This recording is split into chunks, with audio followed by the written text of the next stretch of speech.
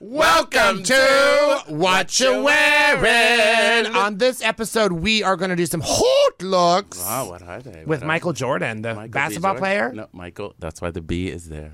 Oh, B. Jordan. He's not like Michael being Jordan. I love that. No, but I have a feeling there is a connection to him being named that, but I don't know. Well, there must be. Yeah. Then we have a vocabulary word is velvet today. Nice. It's going to be shock. I'm going to tell you so much about velvet. Yeah. You're going to wish you... From the couch to the gown. From the couch to the gown. Yeah. And then you have a power player for us today. I do. Who is? Legendary. Norma Kamali. Norma Kamali. Yeah. It sounds like a Komodo. That's what I always think of. Norma Komodo.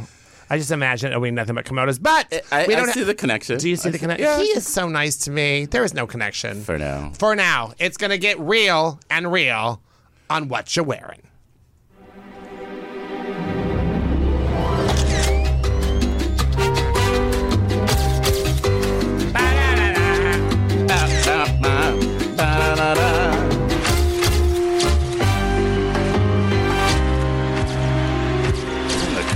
Too. Hello. Hello, Mark. Hello. How are you? Hello, William. Hello, happy listeners. Happy. And viewers. Yes. We have so many people listening and watching this thing now. More than Are you ever nervous? now. We're gonna need security. This is No, gonna get crazy. no, Yes. no. So I see we're both having an Adidas moment. You're doing a little Run I did DMC. have a walk this way moment. Yes, Walk yes. this way. And one of my quotes, as everyone knows on social media, is "walk for me." So there's always a reference to walking. Oh, that's so nice. Yeah. I see you're an Adidas. I'm also an Adidas. I think we have just need a different gold chain. Adidas. Gold chain. You need 3 gold chains. This is like, I feel like Wonder Bread. Like you're doing Run You're DMC, totally the and I same look like a bag of Wonder Bread. But that's the color scheme. I mean, I'm sure they did that on purpose. You know where I bought this? Where? At the Adidas outlet in Ohio or something. And it was like $11. It's too spot on with the colors. I think it was probably pretty much had to have been like a campaign. bread promotional. I mean, something. And I think the hood has like a whole... Return to vendor. That's RTW. Look at it. It's like a whole polka dot. I mean, I was about to throw it away. I wish you had brought us a whole loaf. Do they still make Wonder Bread? I would assume so. Yeah. I mean, Wonder Bread was not right. I used to get really good white bread when I was a kid and take the crust off and then take all the middle bread and squeeze it real tight into a ball and eat it. We were poor. I don't know what you want me to do. That was like Poor fun. is not the issue. That's crazy. It's not crazy. I was hungry. Anyway, You know what? At that age, you had to make up things that entertained you, right? It really does. And speaking of... I used to do weird things with ice cream, but go ahead. No. Tell us what you used to do with ice cream. Well, no, I mean, when you're a kid in the kitchen discovering how to do things in the kitchen, simple things you're doing, you think, I'm cooking, I'm creating something, blah, blah, blah. So I would take like Breyer's vanilla ice cream, let it melt down a little bit. Then I'd take like vanilla extract. And then I'd take like, at the time, Intimates had Louisiana crunch cake. I would crumble that in the blender and just blend it up. And I'd eat it with a spoon. But in my head, I thought it was creating like a culinary masterpiece. Right. You're like a pastry chef to yourself. I love that. I mean, in hindsight, it was a bunch of mush. But, in the moment. It really is interesting what we do to ourselves and the way that we think we're some magical people sometimes. Yeah. And I noticed that today in the elevator going to the gym. Uh-oh. And I, first of all, yes, I went to the gym. Don't roll your eyes. Bravo. 40 minutes on the treadmill is better than nothing on the treadmill, just going to say. Mm-hmm. So I'm leaving the gym. I get as I'm getting in the elevator, this woman walks out, and it's, so you're not going to hear this all yet today. But today is Halloween, the day we're actually taping this. So it's Halloween, and this woman gets on the elevator, and she's got these leggings on. She's petite, she's kind of round, and she has that Dame Edna haircut from The Incredibles. Right? So she looks just like Edna. Edna. Dame Edna. I thought you were thinking Dame Swoop. Edna. Isn't it that? Oh, no. Am I talking about the wrong person? But Edna, they're both Edna. Yeah, One is a dame, one isn't. But I know which one you're talking about. Dame Edna, she's amazing. She's amazing. the Australian the purple hair. performer. Oh, my gosh. Yeah. Please. We might have to have a reason. GTS. We might have to have a reason to talk about her because We got to figure her out. her style is part of fashion zeitgeist I mean, drama. she is. Anyway, costume moment. It's not Dame Edna. Anyway, Yes. so this comes in. She's got this, this great severe wig on, and this whole. I was like, bob, oh my, so cool. And then I was like, oh my god, that's actually just her hair, and this is just her look. It was not even a Halloween costume. And then I'm getting into the elevator, and this girl's got like pink hair and this like crop top rock and rolly thing and the studs everywhere, and I'm like, oh, this is that girl from Suicide Squad. How cool is that? And so then I start talking to her, and I go, oh my gosh, it's so funny, Halloween, you can't tell who's in a costume in LA and who's just like doing their thing. She goes, oh, I know, I mean, people think I'm dressed up, but this is just my hair. And I was like, oh, You're like, I'm glad I didn't say anything. That's like 3 minutes. In 3 seconds, there were two of those where I was like, wait, are you in a costume or are you just like doing your own thing in LA? Do you have that problem? No, like in life, do you like when you walk around? When you were walking around today, were there people that you're like, oh, Well, great costume? It's funny. I'm like, oh, you are a bumblebee. Oh, okay. No, but it's funny you say that. The sweatshirt that I had on last time we filmed, the Belmont stripe. Yeah, the Balmain. I wore that out for an evening.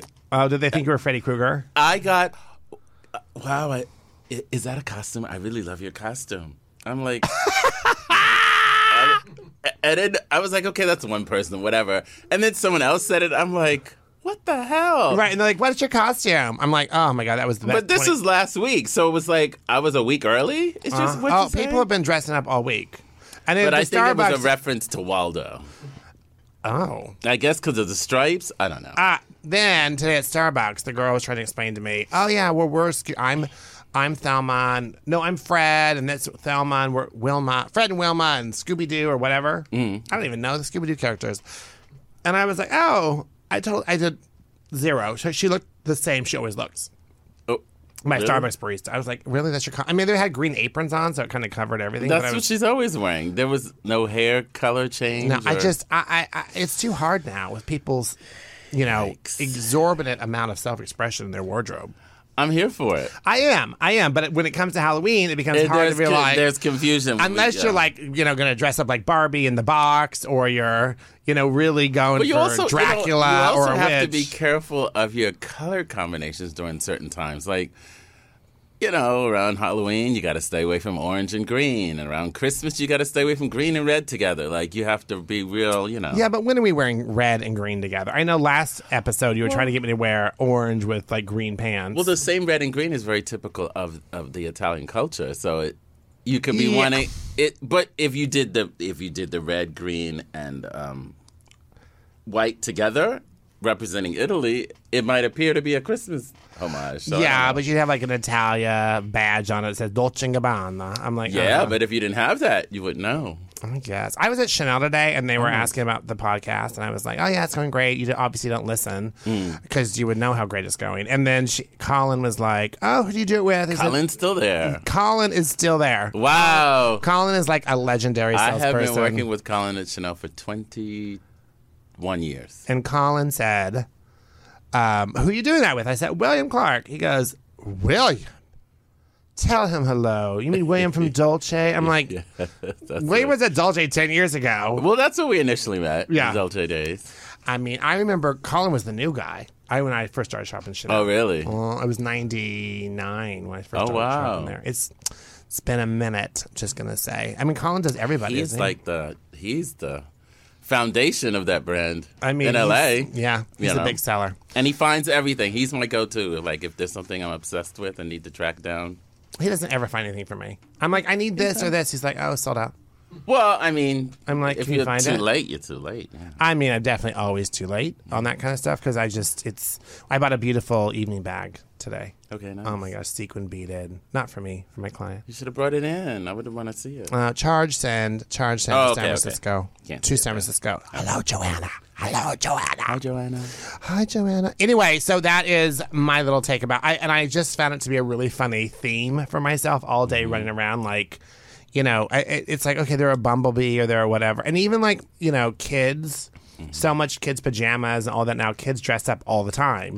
Right. You'll be at Trader Joe's in July and there's some girl dressed up like Cinderella. And we just kind of include that now. So dressing up is a different game Yeah, these especially days for the little female toddlers and the male. And the male. Yeah. And everything in between, Yeah. as they say. Yeah. All right.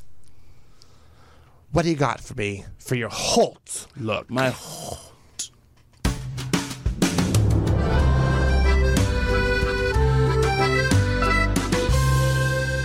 We have got to fix that graphic, Tony. What I graphic? love you. What graphic? I missed it. I mean, William's stuck looking at himself in his iPhone. No, I was What are you not. I was talking looking at my about? notes. The graphic was up there for 18 seconds. You didn't look up and see it. It's like a square with like weird waterfalls, and it's just not. It's not quite the Paris you imagine when you. It's not. You know, the opening is like right on for what you'd imagine from the music, and that's just not it. And I know Tony, who's our sound guy, and this is his studio. I know that Tony is over there like, shut up. But if we gave you some direction, I'm sure you would do way better than just making things up. So that's what we're doing. We're going to give you some direction. And look, I'm wearing a long sleeve shirt, so I can do this with my hands. I can wave my hands up in the air. Yay! Anyway, that whole thing with my flappy arms. Okay, so Holt looks William. What you got? I have Mr. Michael B. Jordan at the Wakanda Forever premiere in Louis Vuitton. This is actually the last. This is from the last collection from Virgil Abloh, who passed this year. I love this. I love the scale of it. I love the nod to Virgil's background in architecture. So what is it? To describe it, remember, because not everyone's watching. It is basically a very, how do I describe it?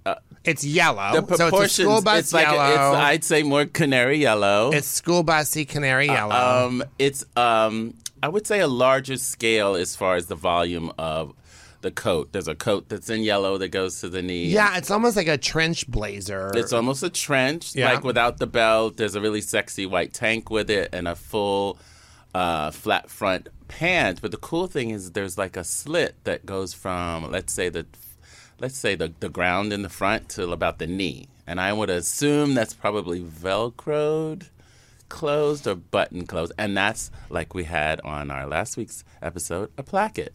You see? Oh my gosh, I see the That's what a placket. placket Look is at in the and the front, big on the leg. and the big pockets on that jacket. Big pockets. I mean, it's a lot of suit though. It's gorgeous. It's And it's probably stiff because all that Louis Vuitton fabric is stiff. It's a heavyweight wool, and it almost has a zoot suit vibe. But I love it. You know, with the sexy silver chain. I'm sure there's diamonds involved. It's high waisted. Yeah, I love it.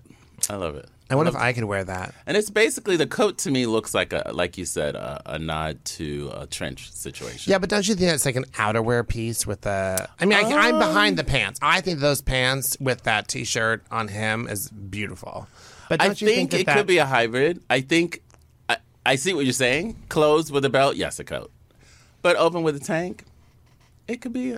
And also, it's a moment you want to capture on the carpet. So it might not even be an actual... Yeah, it's interesting, too, as I look at it, because there's also it's a high-waisted canary yellow suit, and the pants, even though they're high-waisted, there's no belt on them. And I really think on a high-waisted pant, you really can't do a belt right now. No. It'll look super dated, don't you think? No, I think what could be cool on that, if a belt at all, a very, very skinny belt. Yeah, but what do you do with a skinny belt and thick belt loops? Well, you'd have to take the belt loops. Or, no, you can center it. No, it can be done. I mean, if you have a six-pack, do you know what that would look like on me? It looked like one of those Punky Brewster looks where it's that's why cinched waist and the gathering. Well, that's why you would choose maybe a different color or a pattern. But you could rock suits. that. No, you could rock that. You just change the hue of the color. No? No, I don't know. I mean, I could see the pants. Oh, thank you, I could Tony. see That the is pants. a gorgeous shot. I mean, come on. You see? That is gorgeous. I mean, but that's an outerwear piece. I feel like But that like coat's that. outerwear. Worn like that. But if you open it up... Yeah, but if he did that big yellow trench, I'm totally behind the trench with like a straight denim underneath, it would be 10 times better to me. I know, but you're on the red carpet promoting your movie. So you need to be like, yeah, wow. Yeah. Well, I mean, I was definitely wow. You got that. There you go. See? I was See? wow. I was wow. See, runway to the It red carpet. It wasn't like wow. It was like wow. Is really what it was for me. Is that the same thing? Well, my letters in wow were capitalized. Yours, I guess, were not. Oh my gosh, I look 100 years old with these glasses, but I can't see without them, so we're gonna do that. All right. That's fabulous. Thank you for sharing that. Absolutely. So my haute look is one of my favorites. Now, as I was doing some research on this, because I knew Ticket to Paradise was coming out this last weekend, and that's George Clooney and Yes. Julia Roberts' new movie, and I heard it's just like a big warm hug, like it's very predictable, like all of that stuff. But then But it's just we fun need and we sweet. need them together We on do. camera. Yeah, we need do. that. Yeah. So, as I was looking this up, I found this old image from 20 years ago when Julia Roberts was on the Notting Hill premiere, wearing a red strapless dress, rocking hairy armpits, and I had never seen it. And there's all this literature about the scandal. It was 2002, and it was like this whole as a 20-year anniversary. Do you remember this?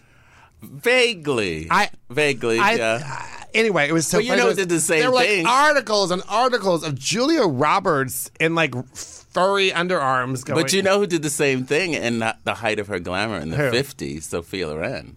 but she's Italian. She has a hairy back too, probably. I didn't say that. He did. Sophia Loren is amazing, as we know. But I think is that it's royalty. also a cultural thing versus like the All-American Girl in 2002, right? Who, Yeah, but I don't know. I just thought it was a really there. But you know what? What mean- the thing is we needed to stop with that quote, "All American." She is American, and that's authentically who she is. So she's like, Yeah. "Hey, what's up, you guys?" Yeah, no, I look, And that was probably early in her career. So she's like, "Hey, I'm happy to be here. What's up?" You I'm know, like- she's not like. I'm totally down for it. I think she's great. I actually love her. I just thought it was interesting because I'd completely forgotten the scandal, much like I forgot our conversation from last week. But like I was honestly, just like, what? I don't remember that being. I kinda, but I don't remember it was a big deal. It was a big deal. Oh, wow. Anyway, so for this premiere, she wore a beautiful, and I like pretty. Mm-hmm. It's a beautiful gown by Greta Constantine. Really? And I yeah, would have said so. Okay. and I don't even know who that is. Do you know who that is? I don't know. It must be Greta her Constantine? Yeah, it must be No. her stylist or someone that's doing boutique atelier stuff. But the glowing face she has, she's got this glowing face. It's a vibrant fuchsia pink dress. It's a lower neck than I normally do, but it's matched with a beautiful. She looks fantastic. Matched with a beautiful puffy shoulder to the ground, an interfacing that goes all the way around the hem of the dress. So it has this. horsehair, yeah. She looks like a cake topper, basically, and she's got these big, gorgeous earrings, and she matches the color of the carpet. She matches the color of the flowers behind her. She looks happy. She looks elegant. She must be 60 now. Right? And she just doesn't, she just looks amazing. She looks happy. And I also like so many of the images. I don't think she's 60 though. I think so. 50s. No, because what's her face? The where she put Pretty Woman. That was like the late 80s. Yeah. And that's 30 She's years in her- ago. Okay, she's in her 20s, so yeah. So 58. Yeah. 60. Okay, well, Tony says she's 55, but that's her online Well, age. see, okay. I he's have an right. online weight. Thank Is that you, the same Tony. thing? I have an online weight. Thank you, Tony. I own my age, but my weight is definitely not the same online as it is right here in this room. Anyway, I just loved that. And I also love that when you look at the images, when you Google her for this event, there was very few images of her standing alone, and all the images of her and George just holding on to each other. And George Clooney just looks at her with such adoration, and it just makes you, it's like such a clean, beautiful thing, because you're like, there's clearly nothing going on there, but it's They've been worked. they're just friends. They've been working together for decades. decades. Yeah. So they're like I beyond just family love. at I this love point. seeing that. Anyway, that's my. It's interesting. I actually thought that was Valentino until you just said it was not. Oh wow. Yeah, it's 'Cause kind of it's that pink world that you've been liking, It's like the Erica same Badu. pink. Yeah, It's the same. but Valentino that pink. big bright color, and I think it's really referencing jewel tones for fall, and I think the jewel tones are really important everywhere. There's lots of the pinks and the purples and all of that going on. So anyway, that is my hot look. Yes. And now I got you some all. I got all y'all. I got for y'all. What you got? What you got? I got some vocabulary.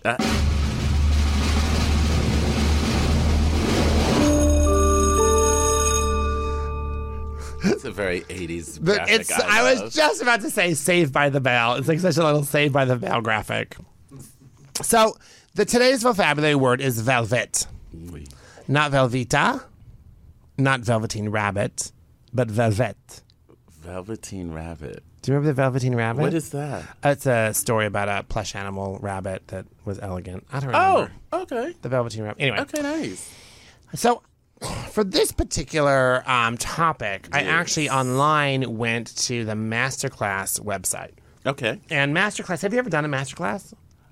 I have not. So Masterclass is this online thing. They do like Marc Jacobs has classes and Anna Wintour leads classes, and you can learn from them about all sorts of different things. It's legit. It's like $200 or $300 a class, and you can learn about how to sew, how to create, how to all sorts of things. So this Masterclass.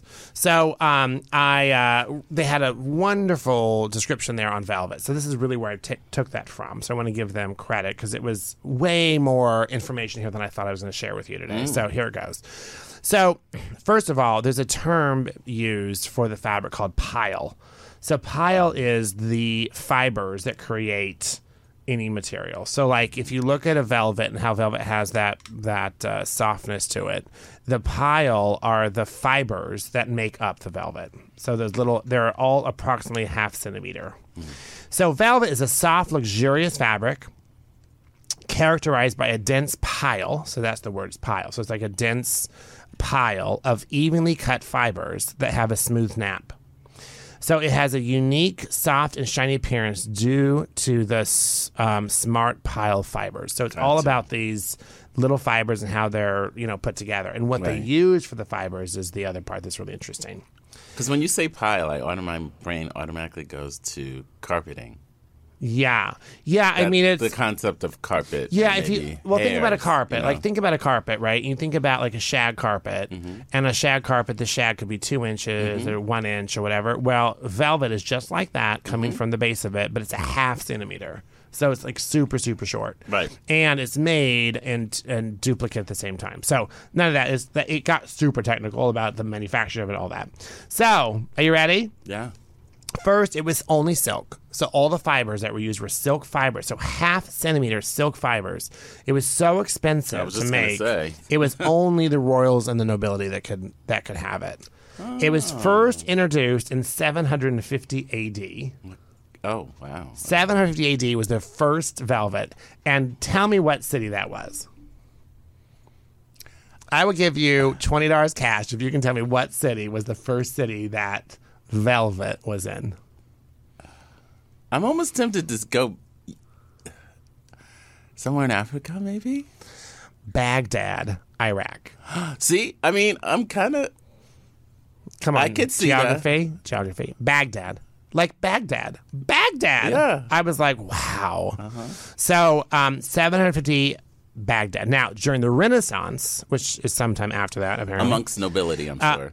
Yeah. But at the time, it was the Middle East. So all of those, it's still the Middle East. But at the time, it was the Middle Eastern things were exported to all of Europe and all of Northern Europe and Southern Europe and Northern Africa, where all of the royals were, right?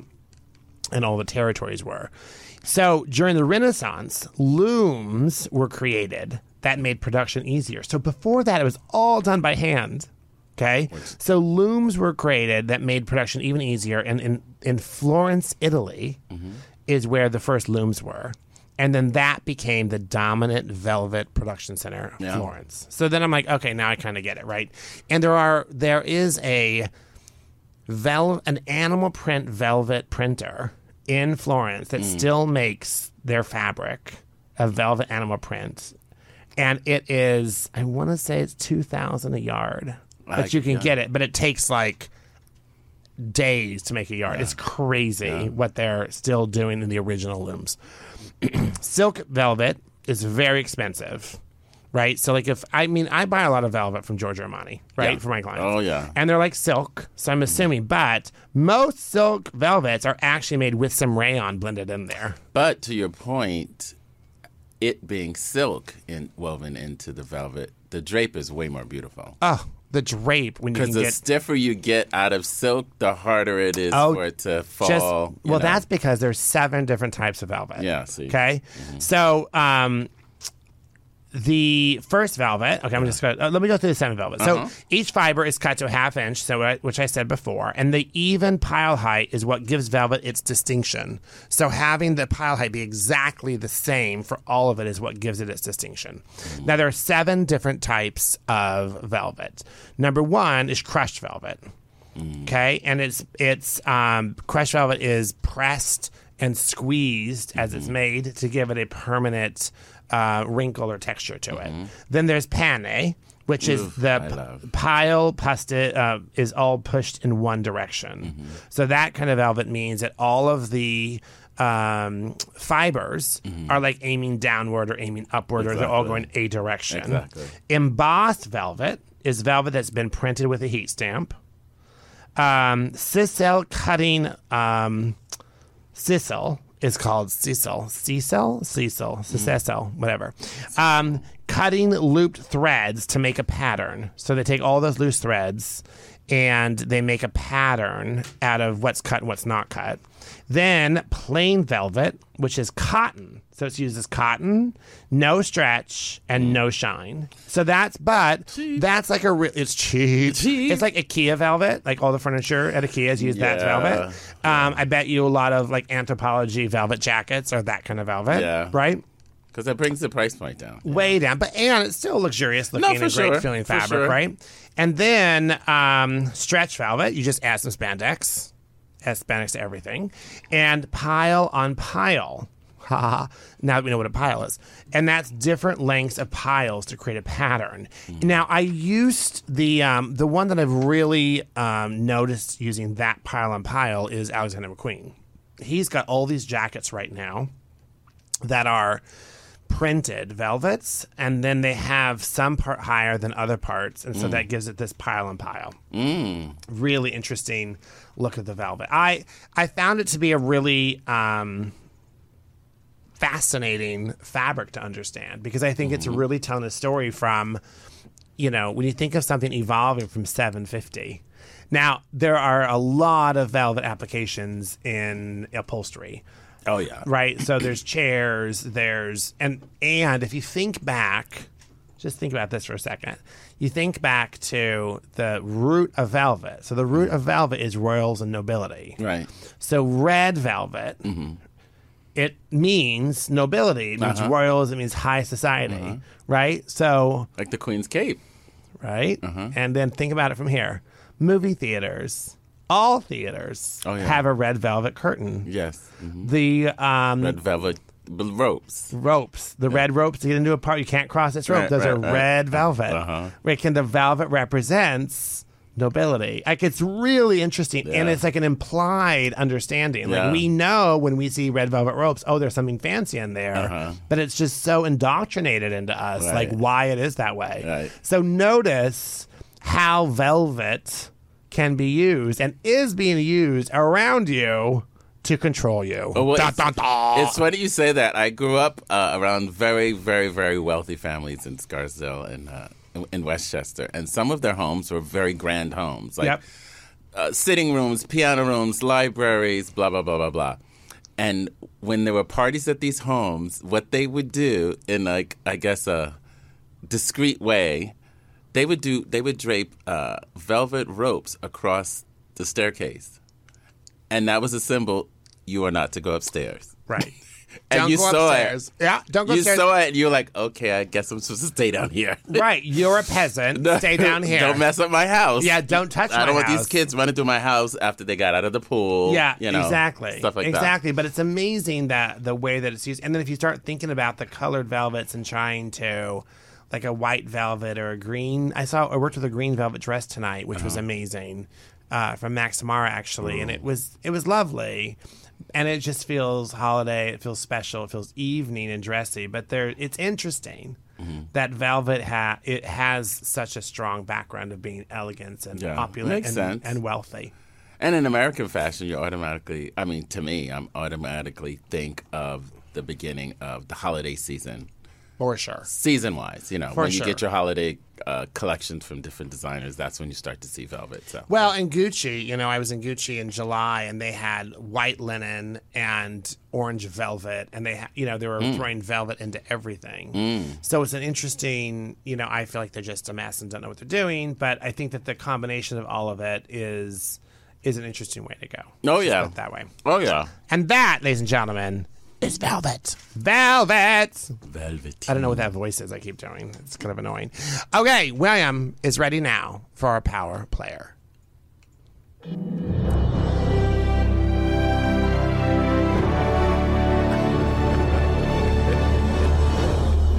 I mean, after that intro, I was like, you better have something good to I say. was like, am I in a Disney promo? I mean, is this the next movie? This better be a good, really, really good after that intro. I mean, she's amazing. Our power player is the legendary Iconic. And I didn't actually realize how iconic her brand was. Her name is Norma Kamali. Born Norma Araez. I don't know what that nationality is. It's Arraez.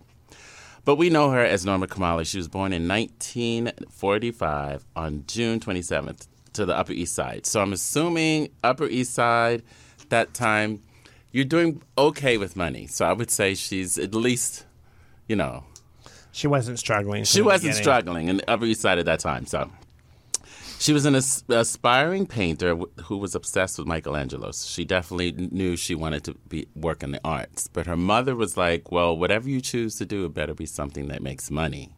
Oh? So she's like, in her head, I'm sure she wants to be a sculptor like Michelangelo. And, Was that like your mom? Was your mom like, do whatever you want but make money?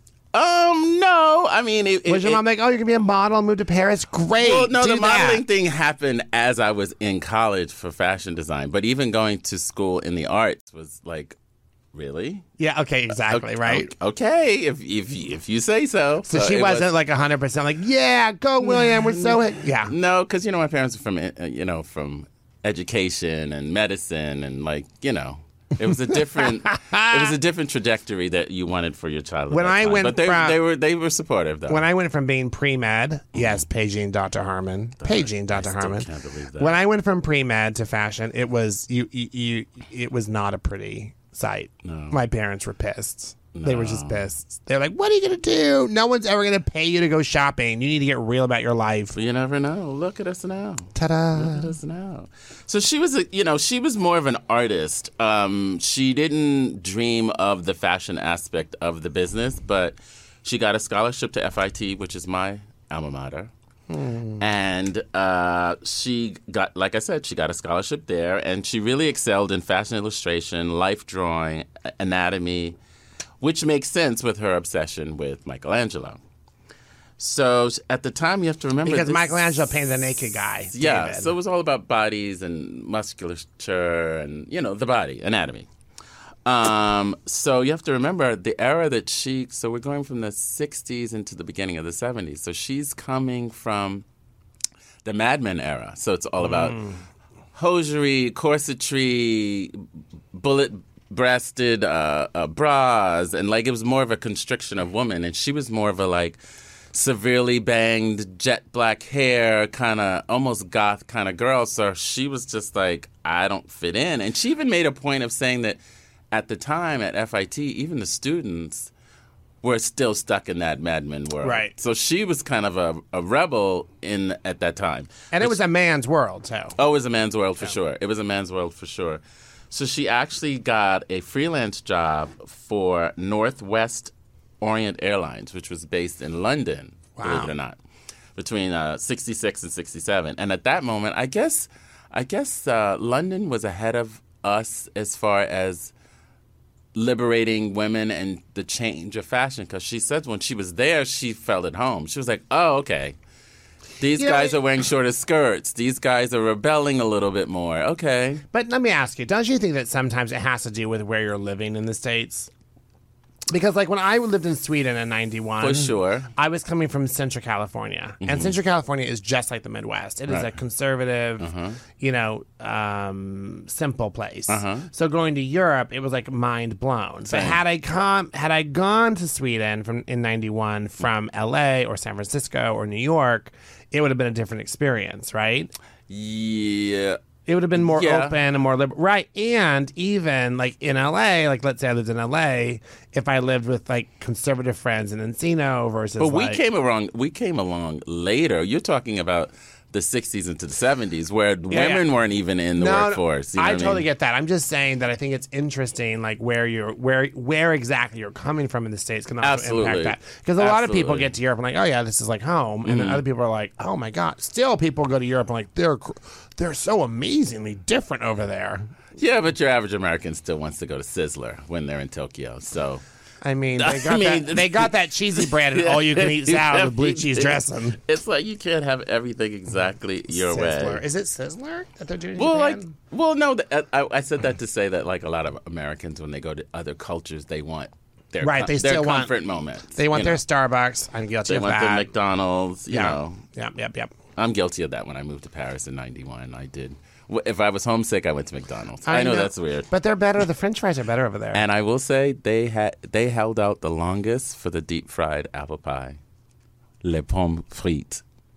So good. So good. The pommes frites in Paris are like, they're different. But now they're different potatoes and different grease. But then they slowly made it just a slice of apple pie. I needed the deep fry situation. Wait, pommes frites are French fries.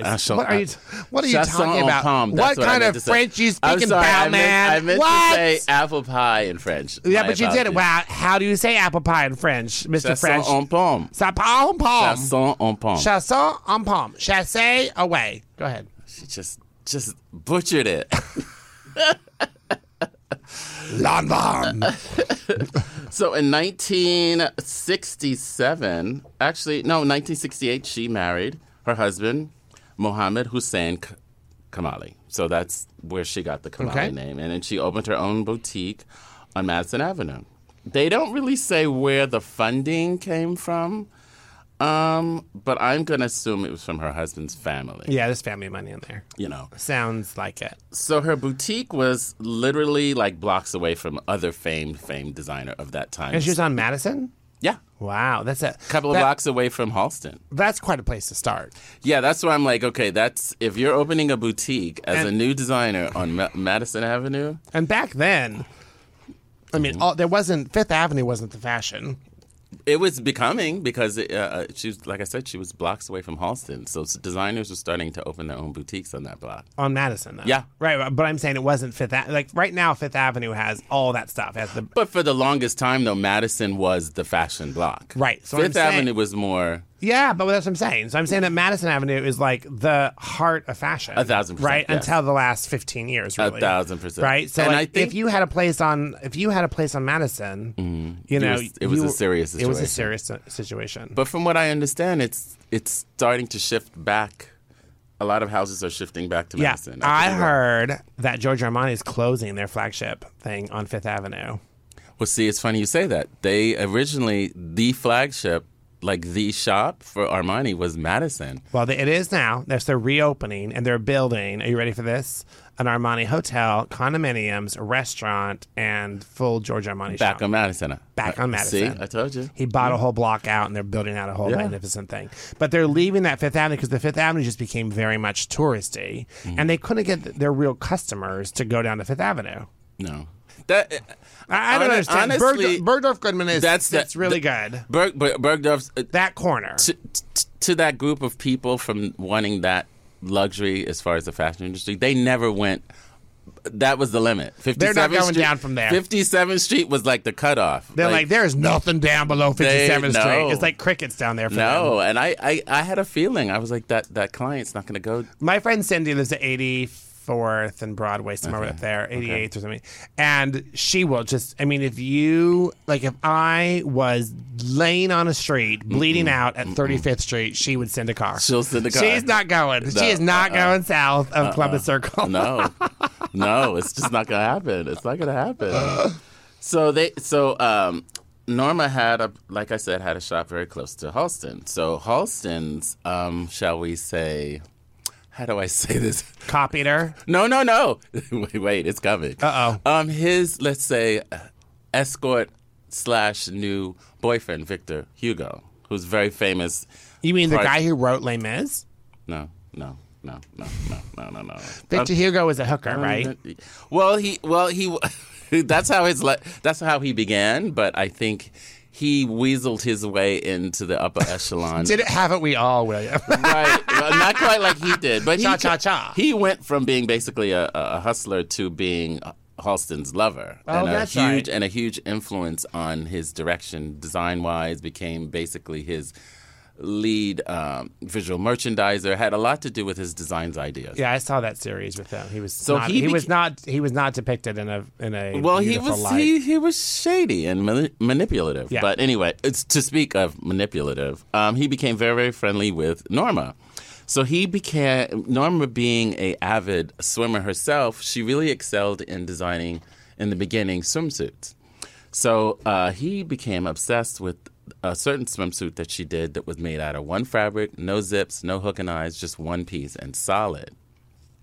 Now, mind you, this is a time, the 60s going into the 70s, so bathing suits were not cut. The leg was never cut above like the hip bone. Yeah. And they were always in like florals and palm prints. They were never sexy or solid. Yep. So Norma basically introduced that.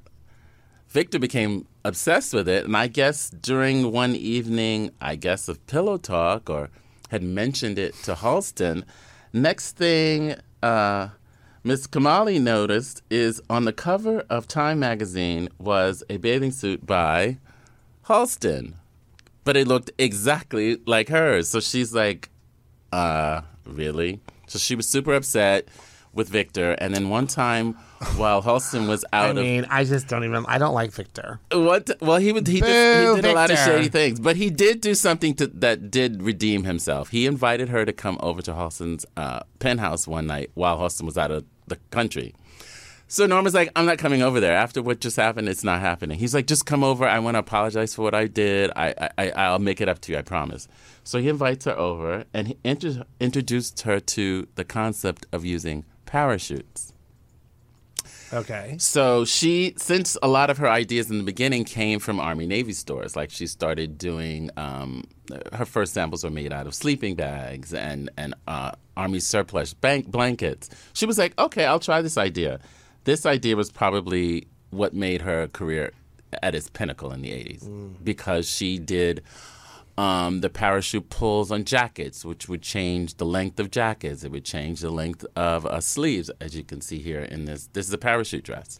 Right. So you see, you could manipulate thin nylon. Right. And gathered it to give it an effect of like ruching. Right. And she would use the entire parachute. So it was a huge gown, but with the gathering, the pulls, you can see you can make it as short as you want, make it as long as you want. So she did tons of components of this, like skirts, tunics, jackets. And this made her name and her voice huge in the fashion industry. In 1976, I didn't even realize this. The poster that was on everyone's wall, every teenage boy's wall, was Farrah Fawcett. I didn't realize that bathing suit was Norma Kamali. Oh, Farrah. She also did the famous bathing suit that Whitney Houston wore on her first album cover on the inside. That's Norma Kamali. You see the high cut of the leg? Ooh, Whitney. It never went up that high. And that was her, her sexy moment. Oh, my God. That album was great. Yeah. 1976, unfortunately, she divorced from Mr. Kamali. Wah, wah. But she launched her own brand called On My Own with a mere about $100 in the bank. So the divorce did not go well for her. I mean, basically that's what she said. But I'm sure at that time she had become friends with enough people that were and also it could be like $100 in the business account, but she could have definitely pulled money out right. and been living her best life without that. Right. But also a smart thing, and I didn't realize this until like now, her approach to her brand did not cost as much, meaning like they didn't spend a fortune on zippers and grommets and like, stuff to make pieces because all of her pieces were one fabric, and you kind of had to manipulate it by. But if you think about, William, if you and I had a shop and we were designing things, we would for sure kill each other. But if we had a shop, we were designing things, and we had our own sewers and our own materials, and just kept putting things on the floor like that, think of how much expense you could get rid of. Because right now, people are eating it because they have to buy 7,500 sweaters and try and sell them all. Right? And no one has 100% sell-through on that kind of stuff. Right. And it, a knit can pull or whatever can happen. Right. So it's like there's a leanness to it, sounds like, to the way she was running her business. Right. And honestly, she being a swimmer, she got the idea to start using sweatshirt material because she would always borrow her brother's sweatshirts. When she wanted to cover up after coming out of the pool. And she had said in an interview at the time, the only place you could get sweatshirts were either the boys' department or, again, Army Navy stores. Sweatshirts wasn't as prevalent then as we see it now. It's like everywhere now. But it sounds like she was like the grand dame of leisure wear. Really, it's funny you said that. She kind of began the athleisure world. Yeah. That dress fashion, one way from morning till night without having to go home. Yeah. So she basically began that. She was introduced by Richard Avedon to Twyla Tharp, which was the uber famous modern dance choreographer, and she designed, I believe, 8 or 9 of her productions. Wow. She was the first. She designed the costumes for 8 or 9 of her productions. Yes. Okay.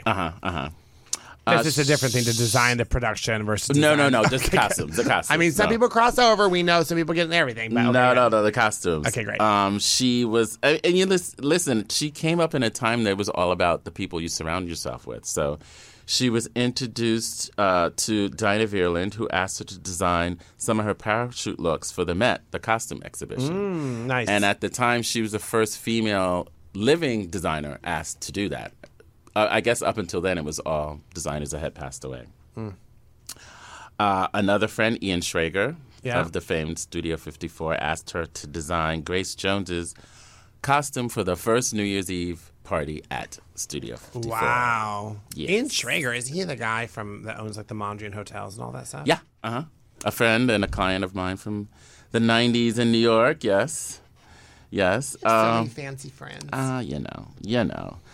So, again, the thing that was so amazing about her creativity is, like, she came up with ideas from things she was dealing with, like that whole sweatshirt situation. That came from being too cold at the pool, which made it huge. And, of course, she added in the 80s the shoulder pads. She was the one that did the look Jennifer Beals is wearing in the opening of Flashdance, and a style that's copied 1,000 times in editorials, like Julia Roberts did it. Jennifer Lopez is now doing it. That vibe. And she kind of made it famous to use the sweatshirt material in silhouettes that were normally dressier. So, like the flounced skirts, like you would normally see, mermaidy skirts you'd see like in the evening. She did it in cotton. And you can see an example of this. She designed the whole video for Chaka Khan, I Feel For You. I didn't know that. Wow. She did that, yes. She was the first designer in history to create an online store on something called eBay. What? Yeah, she was the first designer. Wow. I mean, I just remember the internet was new. And people are like, no one is ever going to buy lipstick on the internet. That's crazy. I'm like, Yeah. Of course, I was the one saying no one's ever going to buy lipstick on the internet. Yeah. I'm still fascinated. You're witnessing things happen and you don't know why they're happening. The whole thing of the bathing suit thing, I had no idea. I didn't know prior to her bathing suits were never solid colors. Yeah, I mean, I think know that there was some of that, but I think that it was really about lady and about ruffles and coverage, and it was just you couldn't go and show your whole self. And she actually had made a statement in an interview that she said she came up in a time where women were trying to be taken seriously in the workforce, but didn't want you to be focusing on their legs or looking at their butts. So this thing of like the exposed shoulder or shoulder pads was them trying to manipulate the visual of women in the workplace without being objectified. Well, the 80s was all about that big boxy suit and the shoulder pad because they want to compete with men and they didn't want to look weak. They want to look strong. They want to look secure. They want to look powerful. I mean, that's why Gianni Versace did a killer, amazing work suit. Oh, Anyway, the power so he suit. was like, Oh, yeah, the power suit. You know what's interesting about Norma Kamali is I never bought any of her stuff for my clients, ever. I have to say, I do. I was too young. Right. Because I think that by the time the peak of her was really the 80s. 80s and 90s. Yeah. 80s and early 90s. Yeah. And I was kind of I just started my business when I was 95. Right. So 94, 95. So I just wasn't really interacting with her product. And by the time I had like my real clients and going, she was kind of not in business. And again, it was cool. Like another concept she came up with was the sleeping bag coat, which is super famous. Gaga's wearing it now. Everyone has one. I wish I had gotten one. She came up with this idea from, I know this sounds weird, but she had gone camping a lot. And there was a time she was in the woods and she had to go, because there's no restrooms in the woods. So she had to go to the restroom and she didn't want to freeze. So she's like, I'm going to wear my sleeping bag. I mean, this looks like Comme des Garçons. This looks like Ray Kawakubo cocktail dress, by the way. Exactly. It's like this big. If you're just listening, this like what we're seeing is an image of this woman with bangs, severe bangs, and a big down-filled fuchsia, pink, crazy looking, or cranberry maybe, like coat that it is just like a sleeping bag wrapped around her. And she's the only woman in fashion that still owns her own name and company. And she's still alive? Yeah. And what's she's she doing? Early 70s. She's still doing it. Where do you buy your stuff now? She has a store. Where? Back in Madison. Really? Yep. We And must go. of course, online. We must go. We must But I go. really wish I'd gotten a sleeping bag coat because, and you still can. So that's something I need to get on top of. 2016, she got the CFDA Joffrey Bean Lifetime Achievement Award presented to her by Mr. Michael Kors. So that was an amazing moment for her. But I just am impressed by her resilience because this is a woman that's in her early 70s. She found love again in her late 60s, and she still looks like that and is a creative force. So She's got a great little body on her. kudos. Look, I mean, come on. I mean, I want to do that now. at 70. I want to do that anytime. I have mean, never been look able. at that. There is like right now we're looking at this picture of she's like holding her foot up, doing a big Straight split. up in the air. And like a in the forward dance chair. world, we call it the 6 o'clock. Yeah. One foot's on the floor, the Yeah. other foot is at 12. I would be like, it'd be the 12 o'clock because I'd be like flat on my back. Wow, that's amazing. Thank Yeah. you so much for all that. Yeah. Hi, Norma. Miss Come say Norma hi Kamali. sometime. Yes, We that love would be her. an honor. That would be an honor. All right, so, William, one last thing. Yes, what's that? So, Dun, dun, dun. dun, dun, dun. Okay, we just have to say something about Okay, let's talk all about this it. Kanye Yes, thing. okay. I mean, I'm with you. I don't want to give a bunch of wind and air to something. Like fires only burn if you give them oxygen, right? Oh, good. Oh, that was good. So I don't really want to give a bunch of that, but I think it's important that we have a point of view about it because Absolutely. everyone is talking about it. So, Absolutely. So Kanye is, has Shenanigans. made some anti-Semitic comments, Which is no surprise. which is no surprise, and has been removed from all of his As he should. contracts, right? As he should. It took a little too long for his antics, but at least we're seeing a result, and there's a backlash to his behavior. Right. Now, my question for you is, Yes. do you think that the backlash came because these corporations, these fashion... Because here's the thing about fashion. Like, Yeah. we love a Norma Kamali and her shop on Madison and the small business of all that, right? But then there's corporations, Yeah. the Balenciagas, the Adidases, the $1 billion, like all Just that stuff. financial people. Right? So... did those financial people somehow get morality, or Oh, no. did those people Oh, just no. see... I mean, in a perfect world, I would love that to be the case, but this affected their wallet. And Right, that's why so they- people stopped buying it, and they were Yeah. threatening Yeah. like, boycotts and Yes. all of that stuff. Yes, and that's so what it that's is. where they finally let him go. Yes. And I think that the point for me on that is that I always tell my clients this: every dollar you spend is a vote. 100%. So when you're out in the world spending your money, you're voting, and so you want 100%. to. What are you voting for? 100%. Research what you're voting Research for. what you're voting for. Yeah. What are you voting for? Because if you're putting your money into certain things, they're funding things that you don't want to be funding. Right. Yeah. Just saying. Yeah. Just saying. So, I hope he gets the therapy and treatment that he needs. I mean, and I also hope that this is a lesson for the fashion industry to not be such a slave to celebrity that they will get in bed with anyone And they to did. sell something. And I mean, you got to do your research. I was before. watching SNL and they were talking about it, and they made a comment like, and then TJ Maxx announced that he had a deal with TJ Maxx. That was a shock to me. Right, and then so all these brands that he had deals with. He was like, "We had a brand, we had a deal, he had a deal, he had a," and then it was just like, "Wow, they're, broad clips." And then apparently he went into Skechers, and he said, "Hey, I'm ready to do a deal with you," and and Skechers kicked him out and said, "First of all, the CEO of this company and owner is a Jewish man who's absolutely not doing business with you. You'll need to leave." I mean, he came. It was like. But the thing is, the Jewish community is a huge presence in the apparel business. Yeah. So it's the last business that you want to alienate or be to talk like that about. Yeah, people. but I think that we're in a particular place in culture, right? That I don't know that there's. I don't think that he could have said that about black people. I don't think he has said that about. But he has offended everyone. This is just another. So why group of people to offend? Like it was. That's why I was like, why is everyone up in arms now? Like this is what he's been doing. Right. So finally, it was enough. Yeah. That he was kicked out. I mean, it'll be interesting to see what. There will be some brand that will take him on, like an opportunity. But there are still people that think he's great. But it won't be the platform of that height. It won't be. They said that in the 2 days that he lost Balenciaga and Adidas and that his net worth was down $400 million. I think his management dropped him. Management dropped him. He's on his own now. Yeah. There's no. Yeah, but it was like it's like he lost $400 million. Yeah. So and he got knocked off this said Forbes whatever list. Billionaire, please. Yeah. Ugh, one more Billy. Yeah. All right. Yes. Thank you all so much for listening to us. And if you're watching us, watch us. And like us. And we cannot wait to see you again. Yes. Talk to you again. Be with you again. Yes. On What You Wearing?